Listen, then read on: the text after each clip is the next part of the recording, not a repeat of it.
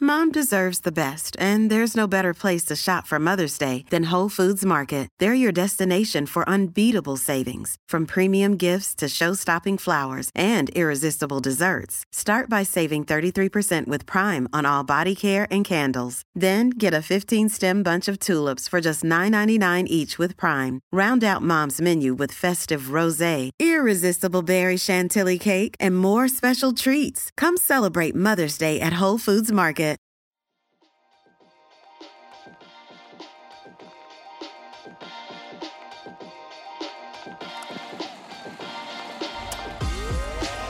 Welcome to Zero Ducks, monologue not quite daily. It's me, Daniel Norcross. I'm yet again all alone because of Toby and because of Finny. You're used to this by now. It's me in an existential crisis, lying on a hotel bed somewhere in India. Now it is in Bengaluru at the end, yes, ladies and gentlemen, the end of the group phase. Light beacons from Chennai to Chandigarh, from Kolkata to Kochi. It is done. 45 matches between the 10 top-ranked teams, I guess, in the ODI Men's World Cup. And how did they all fare? Well, it's pretty easy. Go and take a look at the table. And it does not lie. India, superpower number one. 9 wins out of 9. They absolutely dominated the group phase, looked in trouble only very rarely, right at the beginning of the campaign, actually, when they were 2 for 3 against Australia, but the Aussies didn't quite set enough for that to be a problematic chase. Other than that, occasional moments against England when their batting faltered. Today, one of the few teams to get over 250 against them was the Netherlands, but you've got to leaven that, really, against the fact that it was on the flattest, most delicious road in Bengaluru.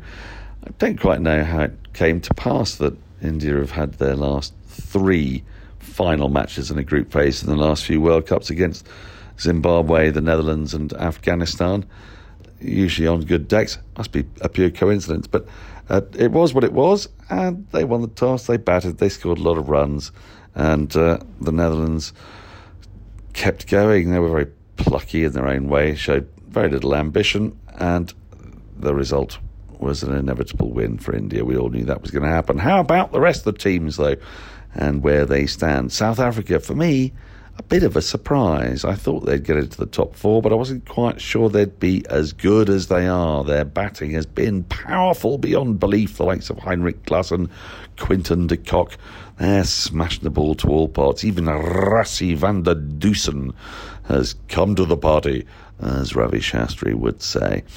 Their bowling, it's a little bit problematic, and you do get the feeling that if South Africa have to chase, then it will be very difficult to compute. It all gets a little bit hard when they don't know quite, well, no, we've lost a wicket. If they're batting first, on the other hand, see ball, hit ball, smash it everywhere. They've got quite a, let's put it, uncomplicated way of playing cricket. And, you know, they could yet go all the way to the final and beyond. You can't go beyond the final, but you can win it, I guess. For them, they're up against Australia. Australia, for me, it's really been about Glenn Maxwell, hasn't it? That incredible double 100, that incredible 100, the fastest 100 in World Cup history, that most remarkable innings in World Cup history. And, of course, Adam Zampa. He's bowled much better than I thought he would. First couple of games, he was the Adam Zampa I was sort of expecting, but, well, he's been dominant. You've got to hand it to him. 3 fourthers in succession. That has been key to Australia's success, and they've got some very fine backup bowling. Mitchell Starc, though, he has some off days, and more off days than normal at the moment. Not quite sure these are necessarily the perfect conditions for Pat Cummins either, but Josh Hazlewood, he's an unsung hero in that side, and they've got enough batting, even if it doesn't feel quite right, constantly having Smith and Labuschagne in that side. At number 4, New Zealand won the first 4, lost the next 4, won the last game. They're dark horses. They're also India's bogey team, albeit that India did beat them at Dharamshala, and quite comfortably, really, even though there was only 2 overs to spare. There was a lot of faffing around trying to make sure that Virat Kohli got another 100 so that everyone could go ballistic. It didn't work out for him that day, did it? He was caught at deep mid-wicket. Didn't work out today, now I record it. Bowled by Roelof van der Merwe. There were 49 cutouts of Virat Kohli's hundreds on the way into the ground today. Didn't get a chance to put that 50th one up there. As an aside, has felt a bit like that this World Cup. Oh, it's all been about India. But then why wouldn't it be? There's 1.4 billion of them. They're hosting the tournament. Why be so snarky about it? They're a fantastic team, and it is their World Cup, and it may yet be their World Cup, but time will tell. They've got to get past those plucky Kiwis. Of the others, the also-rans, I think the biggest sadness will be Afghanistan. They really might have got into the semi-finals. That game against Australia, well, they should have won it if it wasn't for that once in everybody's lifetime innings from Glenn Maxwell. What a knock that was. They've only themselves to blame, of course. Mujib-ur-Rahman, with possibly the most costly drop in any nation's history. Up there with Lance Klusener, I'd say bigger than that. If they had won that, Afghanistan, they would have won 5. They could have put a bit more pressure on South Africa in that last game. It could have happened. They, to me, have been the big success story, and that's been built on a quadruplet of spin bowlers. Noor Ahmed, really enjoyed watching him. Mujib, is he really a spinner? Obviously, Rashid Khan and Mohammad Nabi. But also their batting, it's got a lot more consistent. Loved the look of Ibrahim Zadran at the top of the order. Ramat Shah, we know, is class. Hazmat and Azmat, I've loved watching them. Pakistan, huge disappointment, I think, for their fans. They felt that they had the bowling to do it. The likes of Shaheen Shah Afridi, Harris, Rauf, and of course Hassan Ali, but it didn't happen for them. Their batting just a little bit too prosaic. The 95-year-old Iftikhar showed occasional moments of brilliance, but they didn't have the spin. They didn't have the chance to make those big important breakthroughs in the middle overs. Spin was important in this World Cup, and they had possibly the most toothless of the lot. We come to England. Everything's been said about England. Utterly miserable. 3 wins, yes. It should have been more, shouldn't it? To lose to Afghanistan the way they did when they restricted them to 280 on a shirt front at Delhi, that was tragic. They had their chances against India, restricted India to a gettable total, but were blown away with the bat. It was the batting that failed them. The likes of Jos Buttler, Johnny Bairstow had terrible tournaments. Ben Stokes only really got the runs towards the back end, by which stage it was all too little, too late. Dawid Malan, their leading run scorer, well, it almost looks like he's been jettisoned. Slight reminiscences of Michael Carberry in the 2013-14 Ashes Tour. Left-handed opener, does as well as anybody else. Don't see him again. Would seem unfair, wouldn't it? Adil Rashid, though, was fabulous with the ball, as he always has been. Magnificently consistent, but the inconsistency of selection, sometimes the madness of it as well, leaving Atkinson out for too long, didn't make any sense to me. Continuing to bowl Mark Wood, who we thought needed rest here and there, well, they kept on playing him and he kept on being tonked round the park, poor fella. It wasn't England's World Cup, and we don't really know why, except that they all didn't perform at the same time. For me, the biggest disappointment, though, Bangladesh. They've been at this game for 20 years. They were playing in the Indian subcontinent. Great opportunity. They play superbly in Bangladesh. They come to India. They were absolutely filthily rubbish.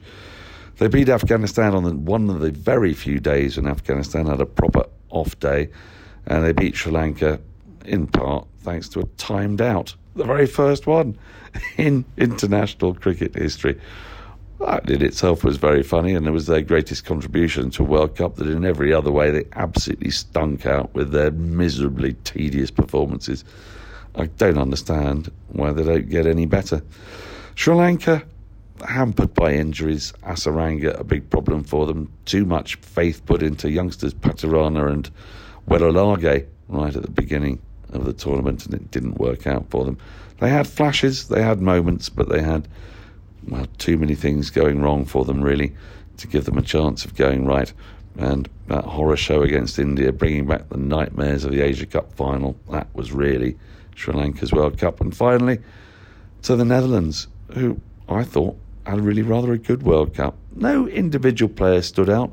Sijbrand Engelbrecht, Humperdinck, he was a different face and somebody we didn't know. Was a little bit more consistent with the bat than anybody else, but no one really tore up trees, but everyone gave it a really good go, and their victory against South Africa was, for me, the one great shock and the great moment of the knockout stages. As for the format, people will complain about it. It goes on too long, does it?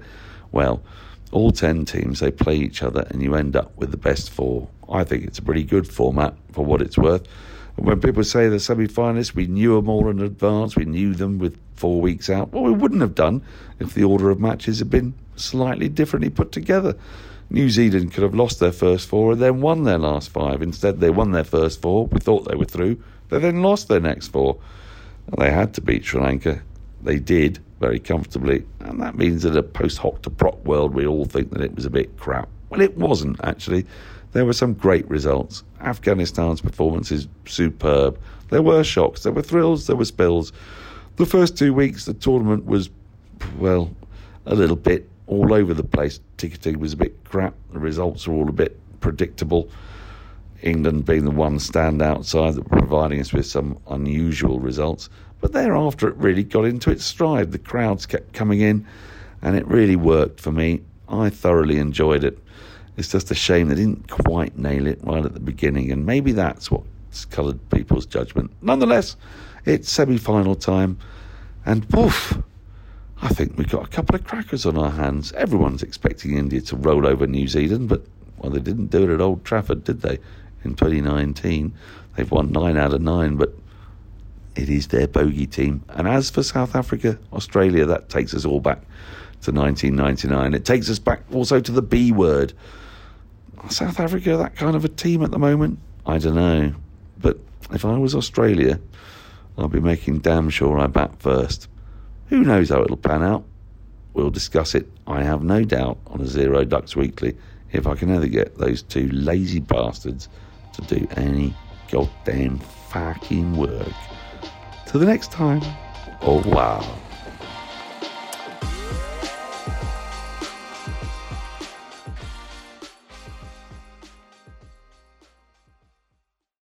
Sports Social Podcast Network.